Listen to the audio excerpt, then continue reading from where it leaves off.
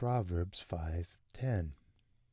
Lest aliens be filled with your wealth, and your labors go to the house of a foreigner.